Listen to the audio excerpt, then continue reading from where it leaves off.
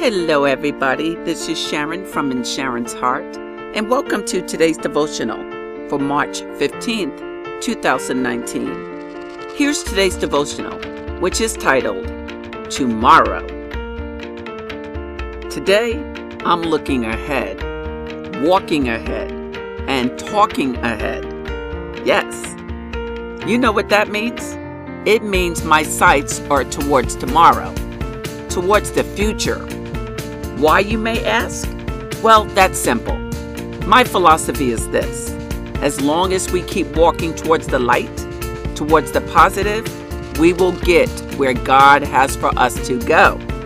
So why not keep walking forward, right? Why not look forward to tomorrow? Tomorrow is not today, and tomorrow is not yesterday.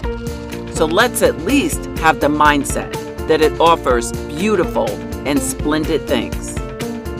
If we're not there yet, at a minimum, we have to have the attitude that things will get even better than they are now or have been. If your life is just the way you would have it to be today, that's awesome for you. I love it. Just keep praising, worshiping, and thanking the Lord for it.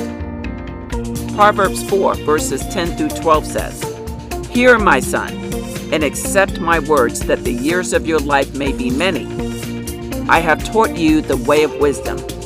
I have led you into the paths of uprightness. When you walk, your step will not be hampered, and if you run, you will not stumble." That's Proverbs 4 verses 10 through 12. So keep going forward as you look towards great and glorious tomorrows, now and forevermore. Amen to that. Be encouraged, everybody. Be encouraged in the Lord.